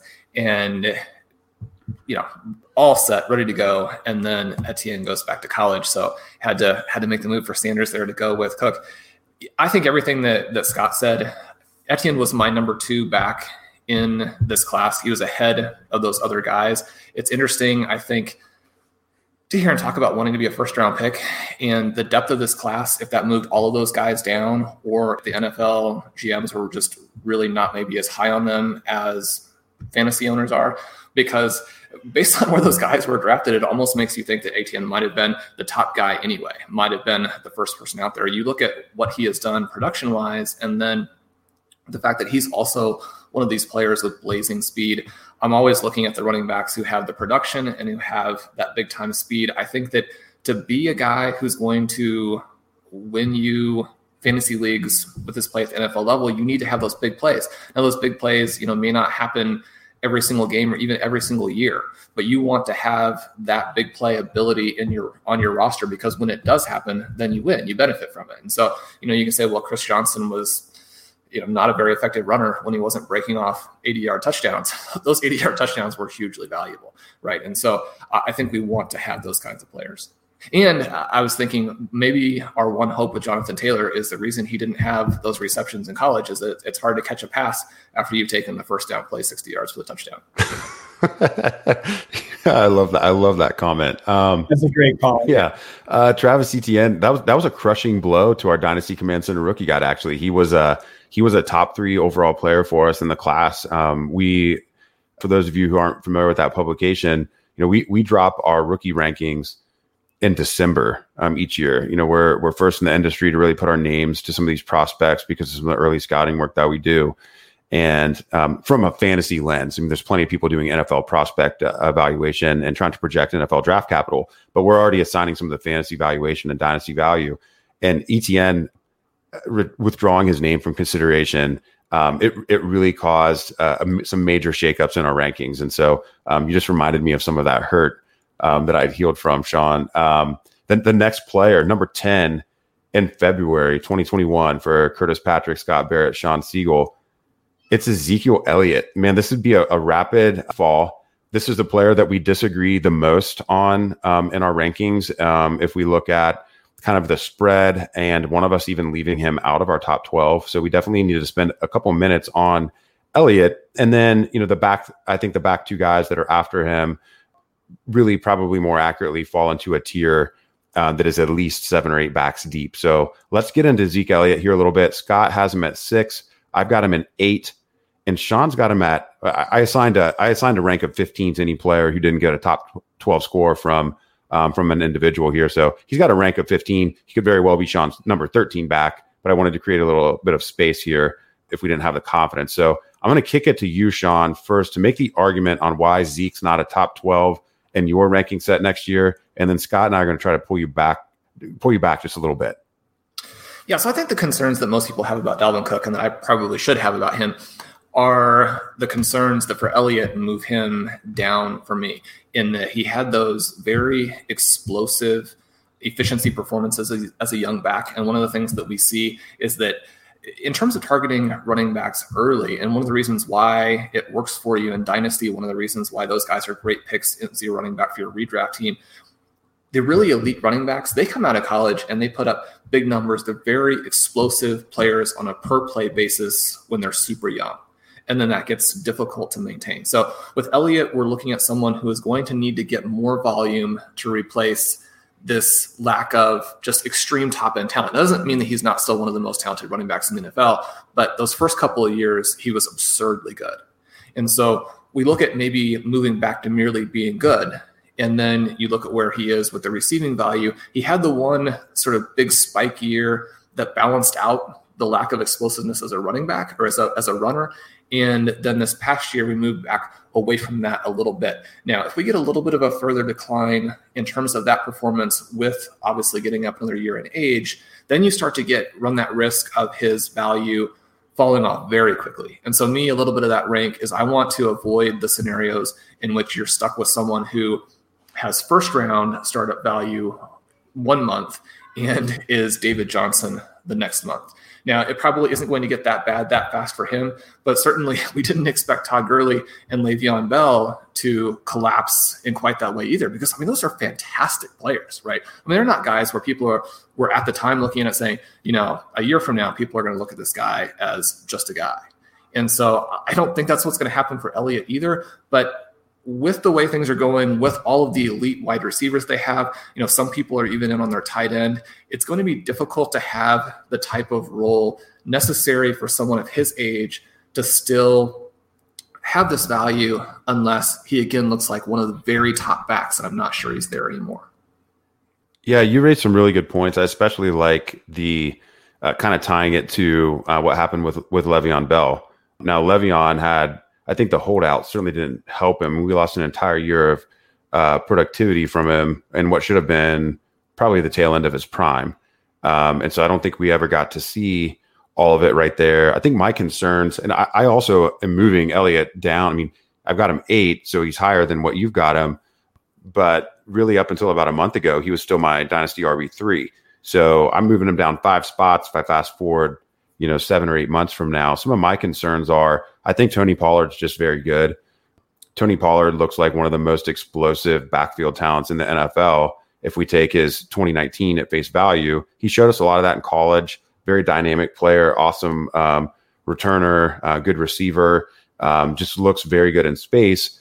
And Mike McCarthy, I don't think he's ever had a back of Zeke's talent, but when he's had backs that were relatively close in talent, and what comes to mind is James Starks being able to challenge some of the RB1s during McCarthy's heyday in Green Bay. I think Pollard could carve out that type of role, even in spite of Zeke's talent. And so that's why I've got to move down a little bit. The comments about the passing game, I don't know what to make of them, because if the passing game is good, then Zeke should maintain elite touchdown scoring upside. So even if he's not going to catch 60 balls, he should be in the team picture, the very small team picture of guys that could score 20 touchdowns in a season, at least in the early phases of he signed a 6-year, $90 million deal, I think it was. There's some team outs, I think, after year 4. We've seen it before. LA snuck their way out of the Gurley deal at extreme cost to themselves and damage to their cap. So the Cowboys could do that. But I think the Cowboys have one of the best lines in the NFL. The Rams have one of the worst lines in the NFL. So, it's very, I think he's a difficult evaluation, and you would have never thought that 12 months ago, but I think it's easy to make a case for the upside or the downside with Zeke. Scott, you're the highest of the 3 of us at 6, but I imagine that still represents you moving him down a few spots from where you've got him today. How do you see the Zeke Elliott situation, and what's feeding that rank of 6 for you? Just staring at Sean's 15 right there makes me want to move him down a few spots at least. I do think you guys all made great points. I also want to say he doesn't have any guaranteed money after 2021. Mm-hmm. I do think Pollard's legit good. I was just watching his highlight reel, and it just seems so insane to see that highlight reel and then look at how few touches he had. He actually just put together PFF's best season this past decade by elusive rating. I mean, he's like 210 pounds. So like maybe a team could see him as a durable player rather than just a change of pace guy too. But anyway, just my original thinking on Zeke Elliott is like, I don't know, like Tony Pollard really needs to be like the next, sort of Alvin Kamara light in order for Zeke not to just be a mid-range RB1 this year and a mid-range RB1 next year. Like you said, Dallas's offense is stacked. I think they're going to be a little less pass heavy this year. So yeah, I don't know, but I'll probably move him down from 6. That feels gross after hearing you guys talk. Pollard, I wrote him up as a dynasty trade target. He's one of my must draft running backs for 2020 in an article I did back in June. He is the only rookie from 2019, only rookie running back to post positive fantasy points over expectation, both as a rusher and a receiver. And we had a number of good rookie running back performances in 2019. So I think it really stands out to me that he was able to do that. And I go way down the rabbit hole. If you're interested in Tony Pollard, maybe I'll drop a link to that article in the podcast notes when this episode publishes. But I go way down the rabbit hole all the way back to the year 2000, looking for similar situations where we had a dynamic, elusive back in year one, get very limited touches, even potentially backing up an elite NFL runner at the time who went on to later break out. And the closest situation, when you look at the statistics, you look at the team situation, the incumbent rusher in front of him, the closest situation I could find, Scott, was Jamal Charles, Larry Johnson. And so that's what's very exciting. You're really kind of, shoehorning him into this evaluation when you do that type of exercise. But there were about 7 comparable players, and 5 of the 7 went on to become very fantasy viable at worst. So, I think Pollard's got a bright future. Certainly not saying he's Jamal Charles, but I'm also not saying he's not. So I think that's going to be interesting to watch play out. Do you want to change your Ezekiel Elliott ranking from 6? And if you do, what do those changes look like? Yeah, so I'm going to take him out of 6, and I'm going to put Tony Pollard there. Yes, this is this is the content that people want. You could drop him down to either 8 or 9. So either like sort of neck and neck with Jonathan Taylor, you could say. Well, I'm gonna put you on the hook. You got to say who you like. All right, we'll rankings. We'll put him 9. We'll put him 9. We're gonna put him 9. So that moves Taylor 8, and then Cook 6. Cook 6. ETN 7. Yeah. Okay. And I think I want to sum up this Zeke conversation before we close it out with our RB 11 and 12. Going back to how we began this discussion and talking about Pollard's potential impact and having a little bit of uncertainty in what the roles would look like, I think it might be reasonable to suggest that Jonathan Taylor and Ezekiel Elliott, if you're a Pollard believer, could have similar roles moving forward, really. I think Taylor could potentially trail an overall, touch opportunity, maybe the first half of the season as Indianapolis sorts it out. But if we're going to look at both players as having somewhat capped receiving game upside, that there's somebody else in that backfield who is either more talented, better suited, or the coaching staff just wants to deploy in that role, you're looking at Elliott as a player who's 4 years older than Jonathan Taylor, has a massive workhorse score in terms of carry share, but isn't a true bell cow. And why wouldn't you just give the lean to the other player who gets to play on an indoor track every home game and is also an elite rusher? So I think, for me, that's why I have Jonathan Taylor a couple spots above Zeke Elliott. And I think actually now all of us have Jonathan Taylor above Zeke Elliott in our February 2021 rankings. So to me, this feels actionable. The last question I'll ask before we move on from Elliott is, does this conversation make you guys want to trade if you have an Elliott share, or if I gave you an imaginary Elliott share right now, would you trade Elliott for Taylor straight up? Scott, we'll start with you. Yeah, it definitely is close, and it depends on how competitive my team is, but how, at least the teams I've drafted this year, I'd hope to maybe get a little profit, but yeah, I think that's about right. Okay, Sean. Well, I selected Taylor before Elliott, in a startup this year. I wouldn't do that now. Like Scott was saying, you would need to get some value back. Curtis, you and I took Taylor at the 212 in the startup that we did just recently, in a kind of bizarre universe in which Elliott had fallen that far. Is he someone that you would have been 100% in instead of? One of the things I think is kind of interesting about Elliott, and also factors in a very tiny bit to my ranking, is that if you look at some of the auctions, Elliott's value doesn't rise to the point that some of these other running backs do, which I think gives us maybe a little bit of insight that rankings or projections might not. People who own Elliott, I've heard say that they're surprised they can't get more back for him. And so there are some other small pieces of information out there suggesting that the dynasty community is maybe not ranking him quite as high as actual rankings suggest that they have him, and maybe even startup drafts, because there's always someone who feels like when Elliott falls a little bit that you have to take him because he's such a good player. And that may camouflage a little bit what most people in your league think. If you are the person who takes him in a startup, you might be then stuck having to sell him at a little bit of a discount. Yeah, or even riding out his sunset years. It feels weird to say that. I mean, he's 25-year-old back on a 6-year deal. Regardless of the guaranteed money, if he continues to produce the next 2 years, I think the Cowboys will get some pressure to keep paying him and bringing him back. I think because we were so active, my cop-out answer, Sean, would I have selected Elliott at 212 over Taylor that late? Absolutely, I would have. And Elliott is still over Taylor in my 2020 dynasty rankings. Again, this is a 2021 exercise. And I think I feel confident enough in Zeke being a top 5 runner this year that I value those fantasy points at such a level. I'm a player who wants to be competitive every year.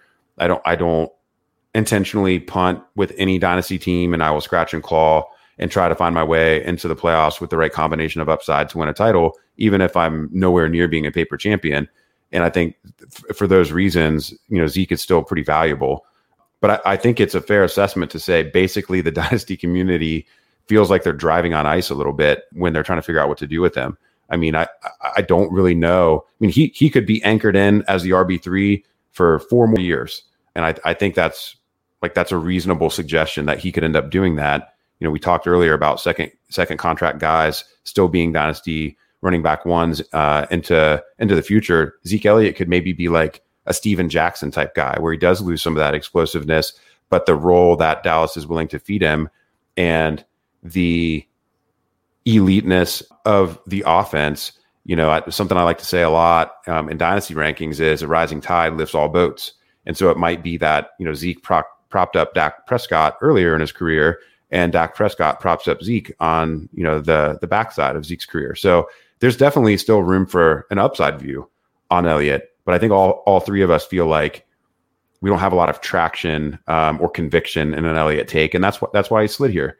Scott's ranking adjustments, by the way, do not change his overall composite score. So he's going to be our running back 10 in February 2021 if the season plays out like we're saying. And our 11-12, it really is pretty flat all the way down to like 16 different backs were mentioned in this exercise.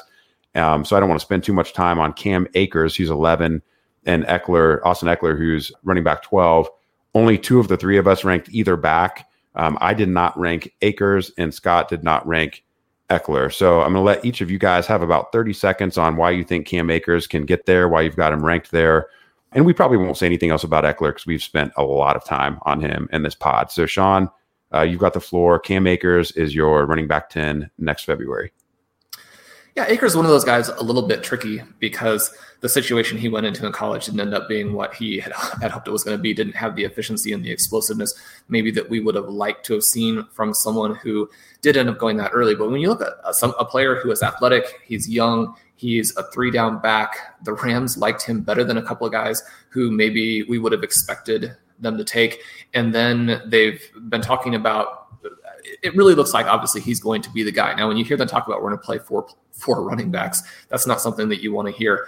But he's the guy who could probably turn this offense back around. My concern for Dobbins, Akers, and Swift, all players I think that you need to have some exposure to, because we know that between that first and second year is when you see the increase in value in terms of trading running backs, right? So when you're talking about holding the running backs, you have to get some of these guys as rookies so that you can then trade them after their first year. It seems funny to say trade them after their first year, but anybody who has a big season, that value is going to explode. If they have a solid season, the value is going to go up. Even if they have a bad season, you're likely to be able to trade them for the same thing that you paid or in a similar range there. So I think that you need to own some of these guys. The problem with Dobbins, Akers, and Swift is they're going to teams that rank 30th, 31st, and 32nd in terms of expected points through the air, specifically to their running backs. Now, Akers, a guy I think maybe can turn that around for the Rams. And so if he gets the receptions to also extend that running back profile again for the Rams within an offense that could bounce back, you've got a lot of upside there. Maybe he can reprise 3/4 of what Todd Gurley was giving us.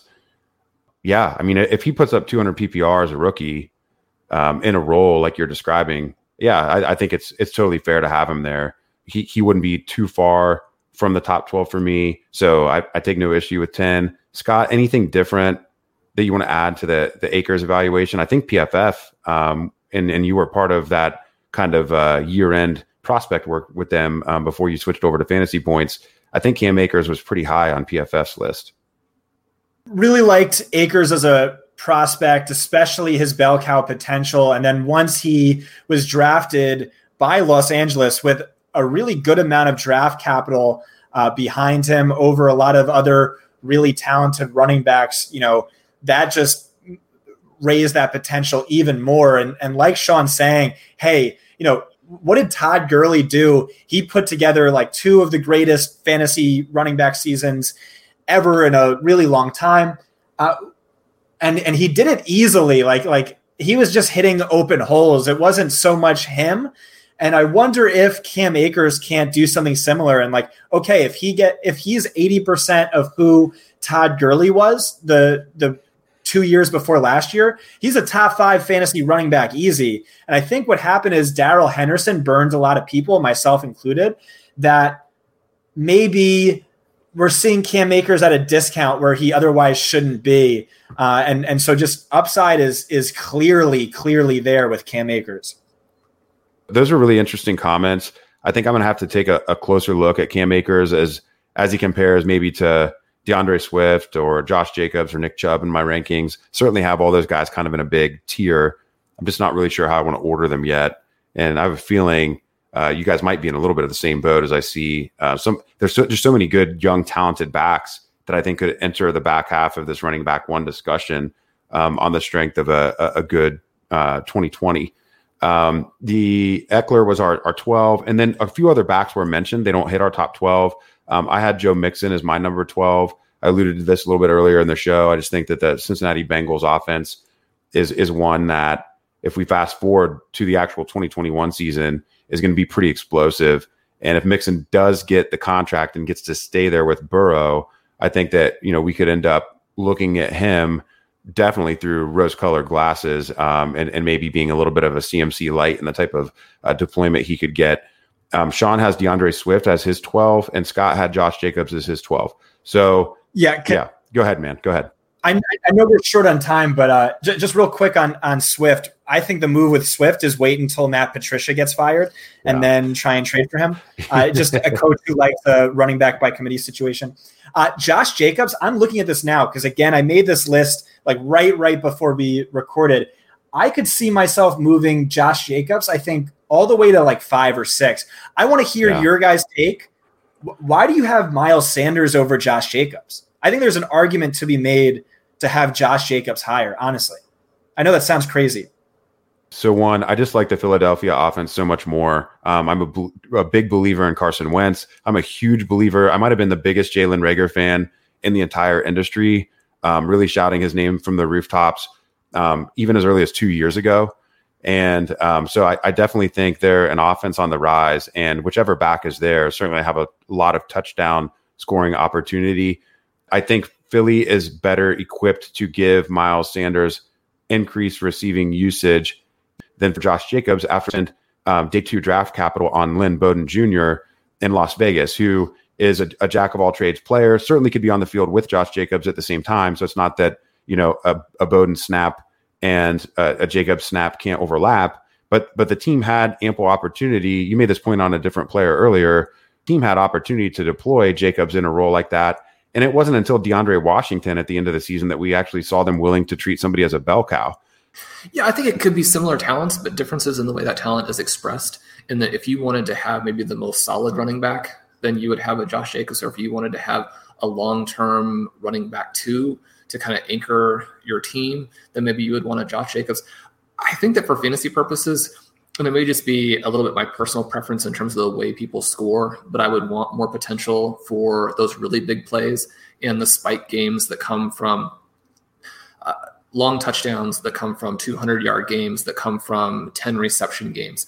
I think the concerns about him being able to create enough explosive plays and enough receptions just make him someone that I think the ceiling is not there for to be ranked in this area. Now, if you were to say he finished like running back 10 for the next 5, 6, 7, 8 years, then that wouldn't surprise me, and you'd be getting good value back on your ranking, obviously, at that level. The other thing I think just is Bowden, and I like to say before some of these points that I'm probably wrong. I'm probably wrong on this, but I think I'm more concerned about Bowden for Jacobs than, say, Zach Moss for Devin Singletary. Singletary is the other guy who I might have been tempted to he was the person I wanted to put in the list, and because of where he is with trade value, I don't think that you can. I mean, someone who's going that much later, even if he has a good season, you're still going to be hard-pressed to trade him for as much. You have to take that into consideration, but Devin Singletary, a guy I think could pop in there. Yeah, I think Singletary's value journey, if he makes it as an NFL player, is going to look a lot like Aaron Jones, where we just have to see it, and then we have to see it, and then we have to see it again, just because of the draft capital and the presence of other backs that make the backfield confusing. And you also, probably even to a higher degree with Josh Allen, have the threat of the quarterback taking away valuable goal line looks and also valuable third down receptions because of the affinity for scrambling. So, and that's, played out probably twofold versus what Aaron Jones was dealing with Aaron Rodgers. So, man, guys, this has been such a fascinating discussion. We really got into the weeds, but I wanted to show people the thought processes of two of the elite thinkers in Dynasty, and not even just in Dynasty. I mean, you guys are the biggest and brightest stars in fantasy in general. And so I think through this conversation, people have kind of seen what our internal battles are, and our willingness even to accept some arguments or suggestions from each other. I think all of us have tweaked a player or two as part of this exercise. And I think that's another important point, is that no matter how big of a voice you have or how bold you want to be with your takes or your rankings, you need to be willing to accept coaching and show some deference and debate when it's coming from somebody that you respect, to the point that it might actually impact your treatment of a player. So we will definitely have to have Sean and Scott back on the Dynasty Command Center podcast in the future. I think this episode is going to be so successful that I might shy away from having either of you on your own ever again. We might just have to do this 3-man roundtable periodically whenever big news breaks. But thank you so much. Scott, I want to give you a chance to just plug your stuff at Fantasy Points one more time. And Sean, obviously give you a chance to talk about your podcast with Calm. So Scott, tell us where we can find your work. Yeah, screw that. I'd rather the chance to stand for Josh Jacobs. You're forgetting Michael Pittman Jr.'s dad, who did average 200-plus carries, 90-plus targets across a 3-season sample with John Gruden in the early 2000s. And also, they've just been hyping up his passing down work. Again, after the Bowden pick, maybe that's unlikely. But if he were to see a massive increase in targets, that would be obviously hyper valuable. And Mike Mayock did say part of that was because of he fractured his shoulder and played through it for half the season. So they didn't want to give too much work for him. But fantasypoints.com, Scott Barrett, DFB on Twitter. Thank you so much. Sean. Well, it's been great to be on here, and certainly, again, if we come at the end of the season and Josh Jacobs is the running back one, then you'll have heard it from Scott, and certainly we wouldn't be surprised to be wrong. This is Curtis's show, obviously, but really appreciate being on number one of the reboot, and really grateful for Scott to come on. One of our favorite people in the community, someone obviously who does a ton of great work. We're excited to see how the work there at Fantasy Points develops, that site develops. As you mentioned, should be really, really cool. And I've got to say, I'm in a couple of leagues now with Scott, some different startups, and looking forward to chatting with him. We've got some Gronk, Keyshawn Vaughn trades that we still have to work out. Colin Kelly, I can't say enough about him. I mean, the things that are good about RotoViz over time are good because of Colin, and he does so much for our overall channel. Yeah, RotoViz Overtime in the offseason continues to post twice weekly on RotoViz Radio. So be sure to check that out. One thing I appreciate about Com's hosting style is so many hosts are quick to agree with their guests. It's something that I'm going to challenge myself to do. I think I did have some healthy disagreement with each of you at some point today. Com's definitely not afraid to say, I wouldn't have done that trade. I love it because it's so refreshing. It's not just it's not just you guys pumping each other up every week. And I think that adds to the show for sure. So be sure to check out Scott's work, fantasypoints.com, rotoviz.com. Obviously, appreciate your support. I appreciate your support as we enter the next generation of the Dynasty Command Center podcast. I'll be back with episode 54/episode 2 solo style next week. And I'm sure we will pick up where this great conversation left off. Until next time, this is the Dynasty Command Center podcast.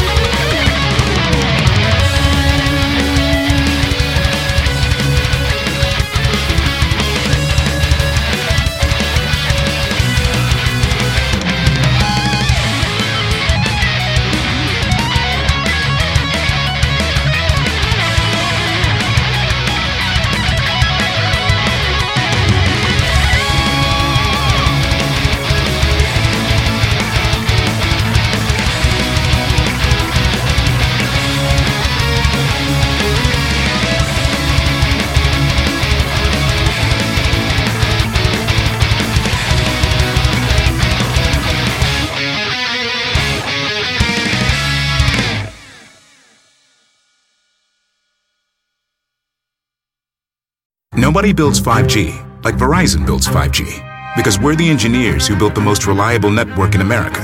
And the more you do with 5G, the more building it right matters. The more your network matters. The more Verizon engineers going the extra mile matters. It's us pushing us. It's Verizon versus Verizon. 5G built right from America's most reliable network. Most reliable based on rankings from RootMetrics second half 2020 U.S. report of 3 mobile networks. Results may vary. Award is not an endorsement. Whether you're a world-class athlete or a podcaster like me, we all understand the importance of mental and physical well-being and proper recovery for top-notch performance. That's why I'm excited that Unified Healing is sponsoring podcasts on the Blue Wire Network. Unified Healing is a new and super innovative global network of wellness centers powered by Energy Enhancement System, or EE System. If you haven't heard of the EE System yet, then you'll want to listen up. This technology promotes wellness, deep relaxation, purification, and rejuvenation. Wherever you are across the globe, access to a center is easy and affordable. Interested in experiencing the EE System technology for yourself? Go to unifiedhealing.com/bluewire to learn more and find a center near you. That's unified, UNIFYD, healing.com/bluewire. No material or testimonials on the Unified Healing website are intended to be viewed as medical advice or a substitute for professional medical advice, diagnosis, or treatment. Always seek the advice of your physician or other qualified healthcare provider with any questions you may have regarding a medical condition or treatment and before undertaking a new healthcare regimen, including EE System.